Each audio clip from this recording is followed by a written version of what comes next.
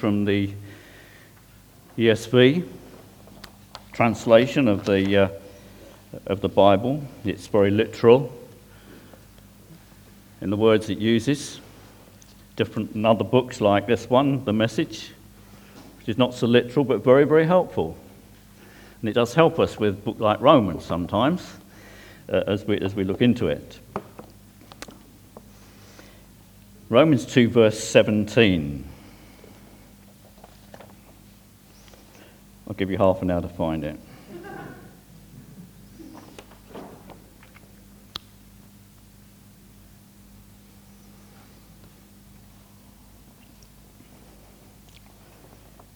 But if you call yourself a Jew and rely on the law and boast in God and know his will and approve what is excellent, because you're instructed from the law, and if you are sure that you yourself are a guide to the blind, a light to those who are in darkness, an instructor of the foolish, a teacher of children, having in the Lord the embodiment of knowledge and truth, you then who teach others, do you not teach yourself? While you preach against stealing, do you steal? You who say that one must not commit adultery, do you commit adultery? You who abhor idols, do you rob temples? You who boast in the law, dishonor God by breaking the law. For as it is written, the name of God is blasphemed among the Gentiles.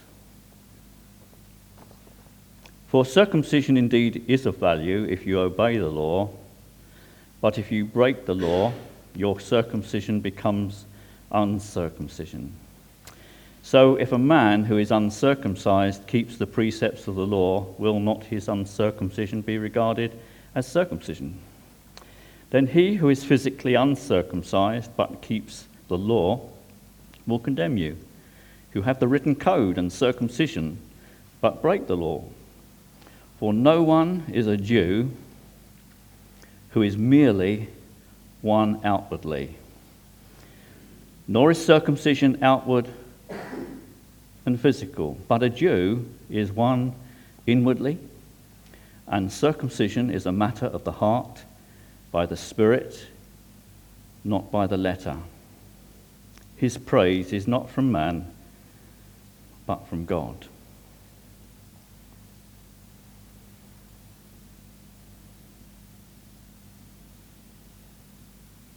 You understand that?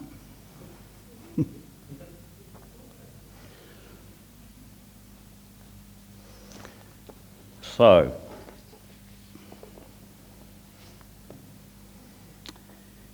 we're looking through this book, and it's a letter really, written to the infant church in Rome. And Paul, this man who wrote the letter, he'd never been there, but he knew of his existence. Over the years, as I've read Romans and read this chapter and other chapters, it seems remote. Yeah? It also seems unfriendly. It's also quite difficult to understand. But then it wasn't written to me, or it wasn't written to our church here. It was written to this infant church in Rome, which had specific dynamics, if you like, specific problems, specific difficulties, which are not the same difficulties that we have here today as a church. We probably have problems here. We've got to admit that. We do have problems and we do have difficulties. And if Paul was writing a letter to us, he'd probably address totally different things.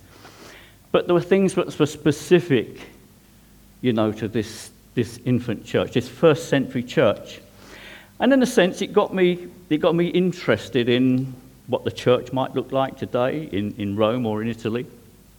And so as my mind went wandering, I thought, well, we were on holiday in Sorrento a few years ago, and we were desperately looking for a church to go to. And we found these little labels on the lampposts, talking about evangelical church, just messages about Jesus. And we thought, well, if only we could find this church. Well, we went shopping down the drain on Sunday. And as we walked through the drain right to the end, we eventually found this evangelical church, if you like, Pentecostal church there. Crowds of people coming out. And we actually went in and spoke to them. We got there late, so we didn't actually get to go to part of the service. But we so praised God, for the fact that here were Christians in Sorrento that we could have fellowship with and talk to, even if it was for a little while. So if we went back there again, and Margaret keeps reminding me that her handbag that we got in the drain is breaking, which I keep getting reminded about constantly. I think she's trying to say, let's go back to Italy because I need a new one. But there we are. But it was really good to find a church there.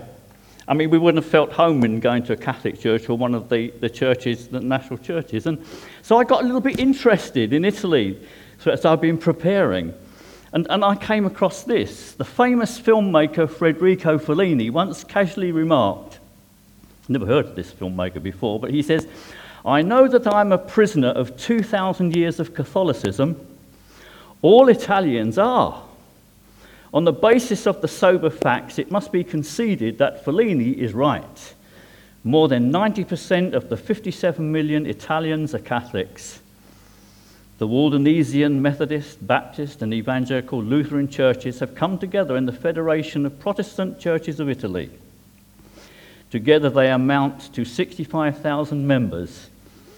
But when the community of Protestant churches in Europe meets for the General Assembly in Florence, it will link up with a partly forgotten history of Protestantism in Italy." I got a little bit interested in Italy.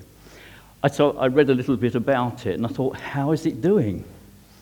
Because Paul was eager to go there and to work amongst the Christians there so that they might share a gift and so that he might explain to them the wonders of Jesus and the amazing gospel of Jesus Christ. But this famous filmmaker said, "I know that I'm a prisoner of 2,000 years of Catholicism, but in our passage, which is addressed to the Jew, they were prisoners to more than 2,000 years of Judaism." And that's what we read as we read this passage. He's speaking to people who could not release themselves from their history and from their way of life. The wonderful thing about the gospel of Jesus Christ, it not only frees us from being entrenched in historical issues, but it frees us from ways of life that are not helpful. It frees us from habits. It frees us from ourselves, if you like, and gives to us life. So as we look at this passage, I thought, well, let's bring Rome a little bit closer to Herne Bay and see what the church is like today and see what's happening there. Well, the letter was written to these Roman churches, and it was made up of Jews and Gentiles, or let's say Jews and non-Jews. It's obviously the Jewish problem here that is Paul's actually trying to deal with. And we might say, why is Paul lashing out at his own people? Why is he giving them a hard time? Why is he trying to dissociate himself from them in this spiritual way? Because he knew that they needed deliverance from it. He knew that they wanted to know God's freedom. He knew they wanted to know what he knew. And the same thing is today. There are many things of life which actually entrench us and imprison us so that we might know what the freedom God has for us. There's another thing here. This was a hotbed for xenophobia, if you like. You say, well, what is that? Well, it's when within a community you have in-groups and out-groups. And it was the Jewish people, the Jewish community saying, we're the in-group and you Gentiles are the out-group. And so the Gentile group would say, what are we then? Well, the Jewish people would say about the Gentiles, and especially the Samaritans, they're half-breeds. Now, if we said that about any other people, community group or whatever, they're half-breeds, we'd be accused, of being whatever, racist, communist, or whatever. And so this church, what I'm trying to say is it had specific issues. And that's why Paul was coming against them. You say, well, is Paul only hard with them? This book of Romans, written to the Roman church, is moving forwards. And we find Paul at a later stage, I think it's in chapter 9, when he says, I wish I was accursed myself for my people. Here he's writing against them, but here he's loving them. He's holding out his hand to them. He's saying, I do understand the problem, but I just want to remind you, don't let it be like this. And so as Steve ably brought to us, and I'll just touch on that in a minute, last time he preached from this chapter, he spoke about making right judgment. Now, Paul is obviously, as he writes to this church, he's making a judgment about who they are and what their problems are, and he speaks into that, and that is good. But as we come to this, as I read through this chapter, I thought to myself, how easy it is to get it wrong. How easy it is to get it wrong, because this chapter started with, you're not excusable, you who make judgment on other people. And I thought to myself, and as I look at my life, and I look at the inconsistency in my life, and I look at the things I've said about other people and things I've said about other churches, I thought to myself, how easy it is to get it wrong. How easy it is to have wrong ideas, wrong motives, to say wrong things, to make wrong judgment, to be in a place which Paul has said earlier on in this chapter, you're not excusable when you make judgments like that. But I thought to myself, how easy it is. Isn't it easy? Don't we say things and judge them? We see somebody do something and we make a judgment just in a simple way. A person who tells a lie, we call them a liar. And that's not true necessarily. Making wrong judgments. That's how the chapter began. And Steve, he brought us through that.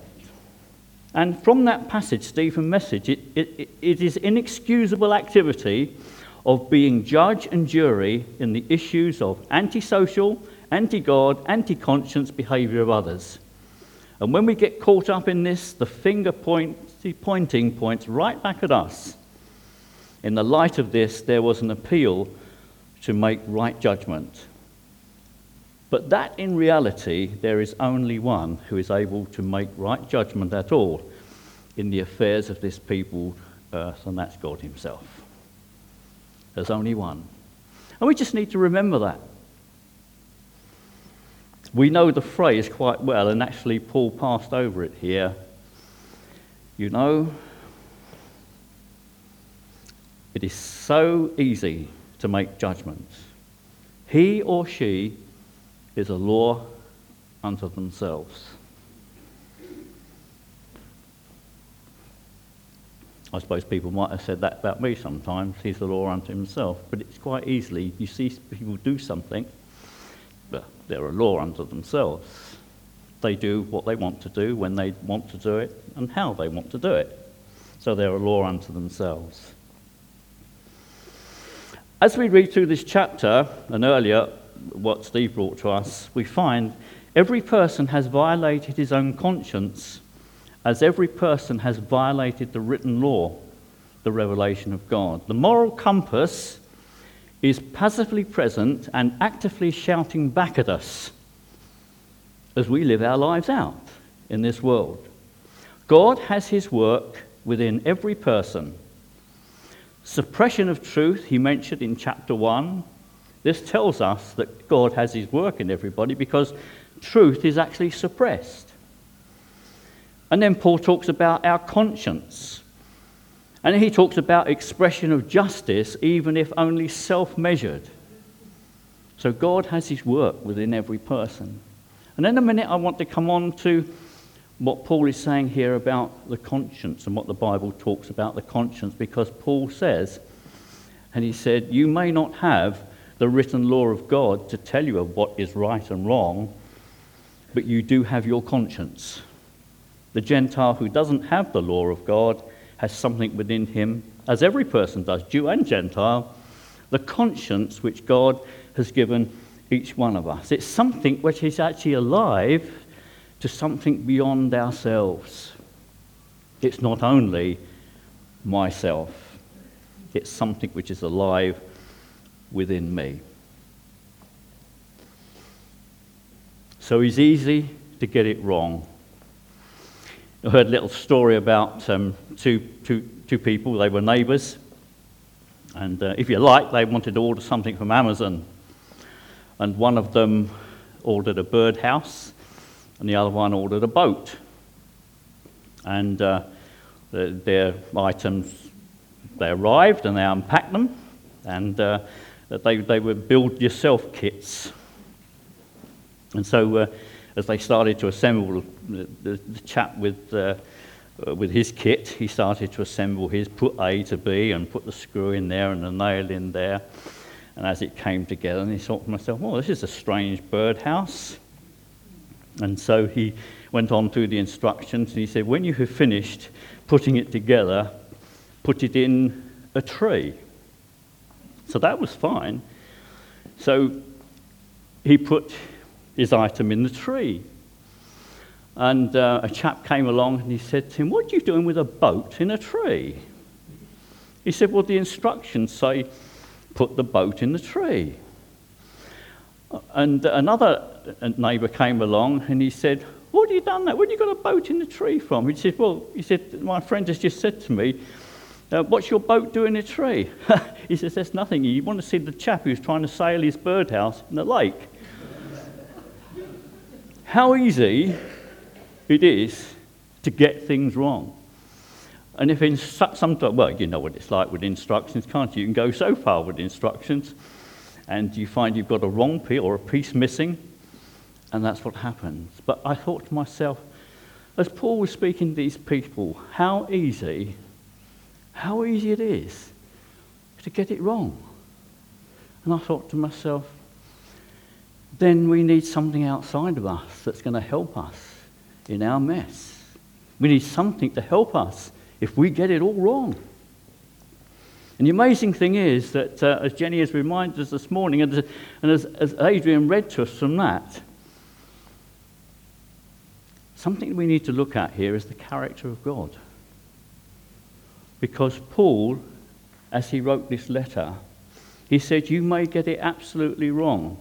And in all that you're doing, you're forgetting one thing, that the patience and the love and the understanding of God leads us to the place where we can find help. It's the character of God that does this for us. How easy to get it wrong. Ideas, motives, attitudes, judgment. But it actually worsens it, you know, when we're communicating to other people right and wrong. And that's the thing we read at the end of our passage this morning. He said, you're teachers, you're leaders, and you're showing people what's wrong. You're not giving the right impression. You're just demonstrating God as a different person than what he is. You're communicating the wrong idea about God.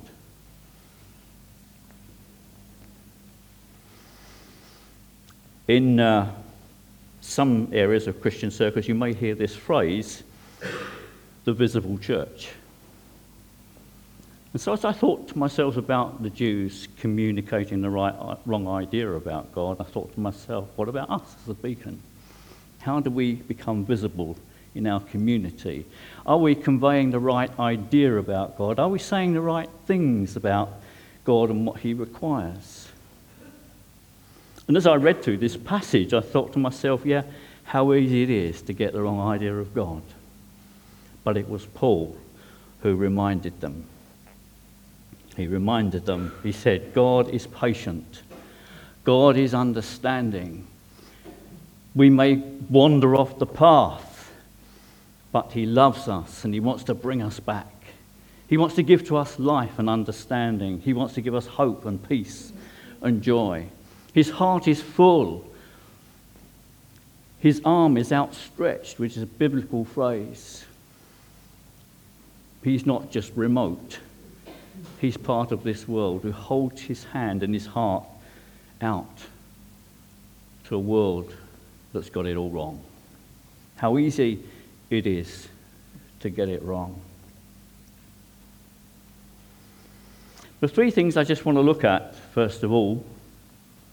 The first is contempt for the true nature and character of God, because that's where the Jewish nation was and largely is today.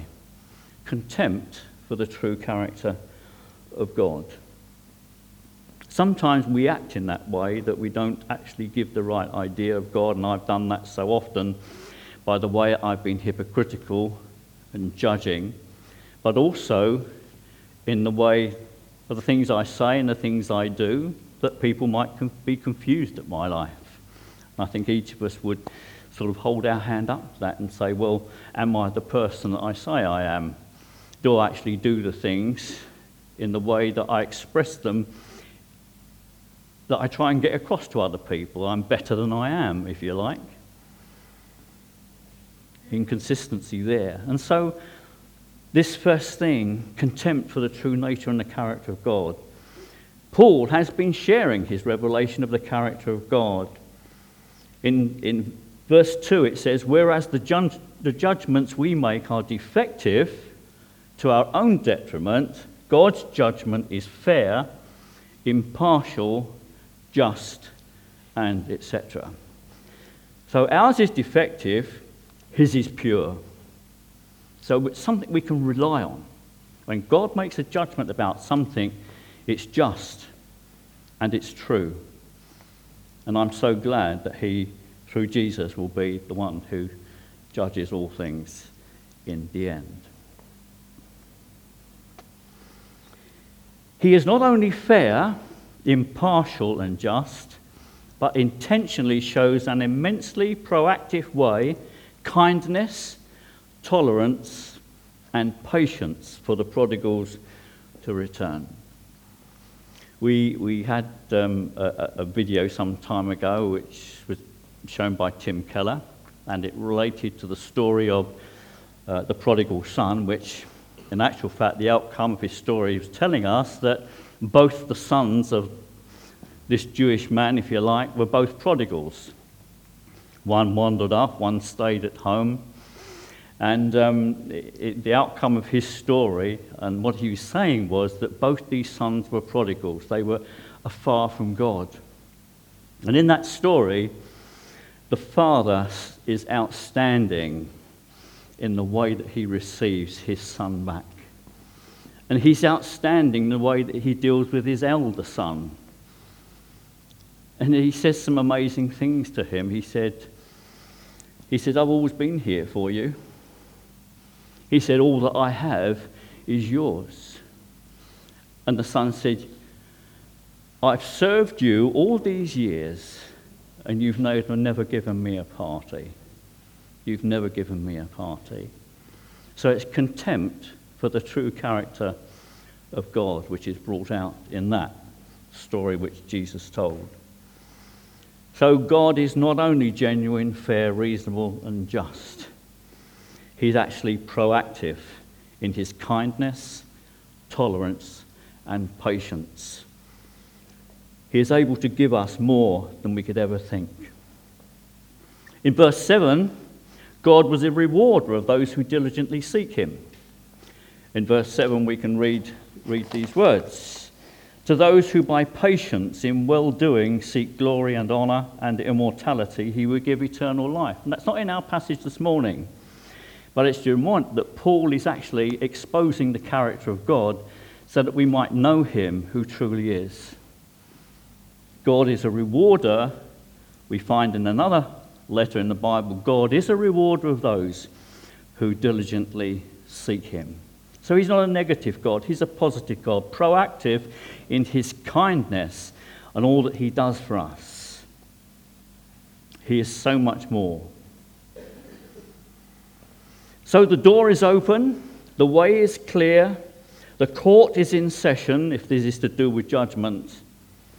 The court is in session 24/7 for our case to be heard. This court, in which God sits in judgment, is 100% fair, 100% genuine, 100% reasonable, 100% just. Jesus has both underwritten the full amount of each claim and spoken the result you wanted to hear, not guilty, my Lord. As we stand in this eternal court of God, if you like, the true God, the character of God who has shown love to us, becomes very clear that through Jesus we might know forgiveness. And in the context of this letter, that because of Jesus' righteousness, which he imputed to us when we receive him, we are righteous, known and seen without sin whatsoever. And that's so amazing, isn't it? God is proactive in his character towards us. Not guilty, free, forgiven, no charge. Do you actually live in the good of that? So when it's easy to get it wrong, where do I go? What do I do? If our conscience tells us or is niggling away at us, very often I say things to someone and I go away and I said, I shouldn't have said that. My conscience is at work within me. And then maybe you look back at a few years back in the past and you say, I wished I hadn't done that. That's conscience at work, isn't it? Our conscience is at work, this God-given thing that's within us. We do things, we say things. You know, we wish we hadn't done them. So easy to get wrong. But yet this court we come to, we find freedom, we find forgiveness, and no charge. Next thing I'm going to look at is consistency in word and action. This is what Paul was saying to his fellow Jews. He said, what you do and what you say, they're not consistent. You say one thing and you do another. So as this reading this morning, this whole chapter shouts to us moralism and hypocrisy.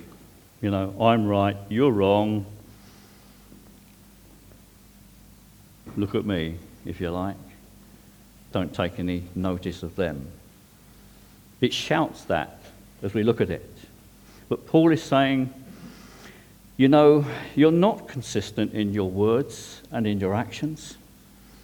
Don't do as I do as I say is quite a common phrase, isn't it? Don't do as I do as I say. There's a little story about a father who saw his son with a brand new pencil. And so the father said to his little boy, he said, oh, son, where did you get that new pencil from? He said, I got it from school. He said, you shouldn't take pencil from school. Here, have this one. I got it from work. It's just a little thing, isn't it? Don't do as I do as I say. But it was an inconsistency. But this is the thing which marks us, if you like, in our lives very often. And when I talk about the visible church, and when we talk about our witness and testimony, we need to look at this and say, are our lives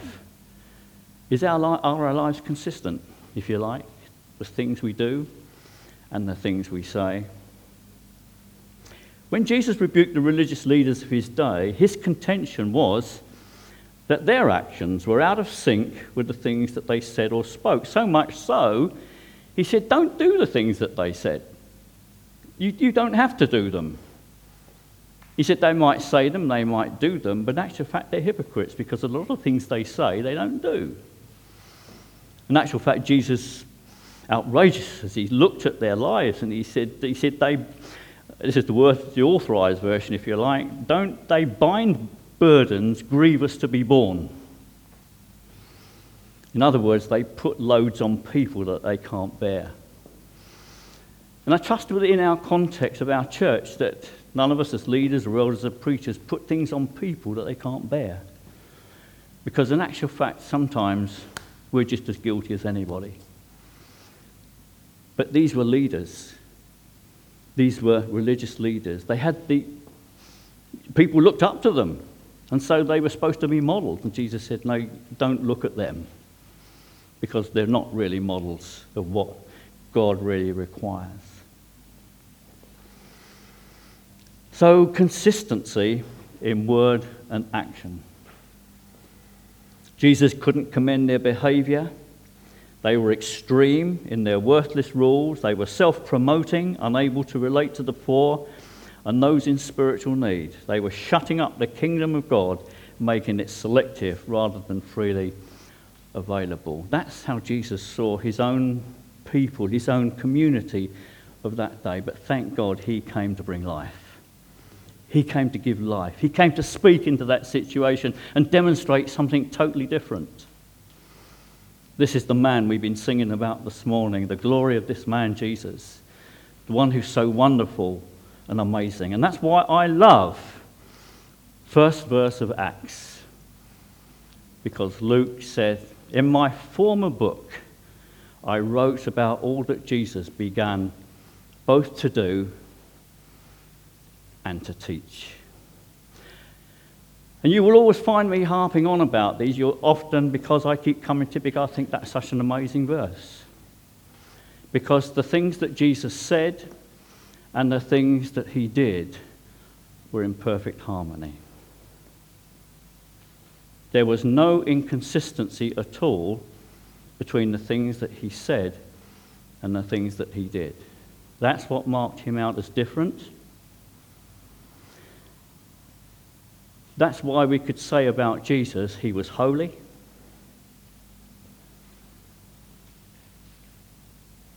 And that's why we could say about Jesus, he wasn't a hypocrite. Because what he said and what he did were in harmony. Harmony is actually when a musical chord is put together, and it doesn't grate, but it makes a good sound. Not only is it harmony, but it's symphony. Because it's like an orchestra declaring the wondrous works of God. And Jesus' life was like a symphony with the things he said and the things he did. Because it spoke volumes into the heavenly. And it was God who said, this is my Son, in whom I find the immense, greatest pleasure. And all heaven is musically demonstrating your power, your greatness, your amazingness, the Holy Son of God, the majesty between the things he said and the things that he did. And I make a lot of that because it's those things in which we fail. He was the Holy Son of God. So amazing, so wonderful. And last week we were just singing that amazing song, Majesty, Majesty, worship his majesty. Unto Jesus be glory, honor and praise. And that's where it belongs, because he was outstanding. He stood alone in that. Not only was it a symphony and a harmony, but lastly, his life was a testimony. As a young man growing up, I was keen about church. I was dedicated to it. I wanted to be at all the meetings and all the services. I wanted to do all the right things.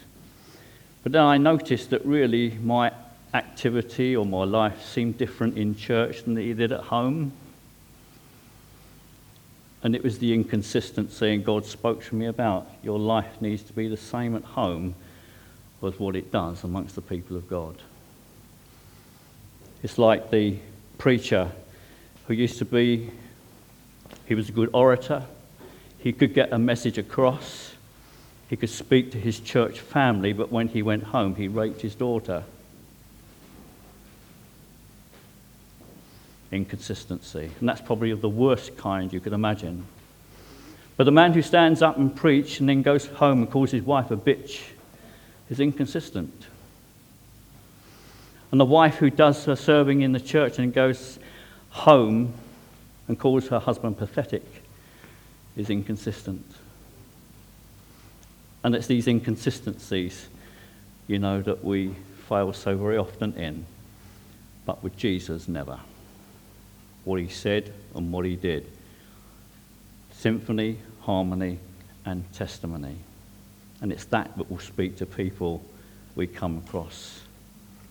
The last thing, and quickly, our conscience. What shall I do with my conscience? What shall I do with it? God has given me a conscience. What can I do? It's a troublemaker. It can trouble us for years and years and years and years and years.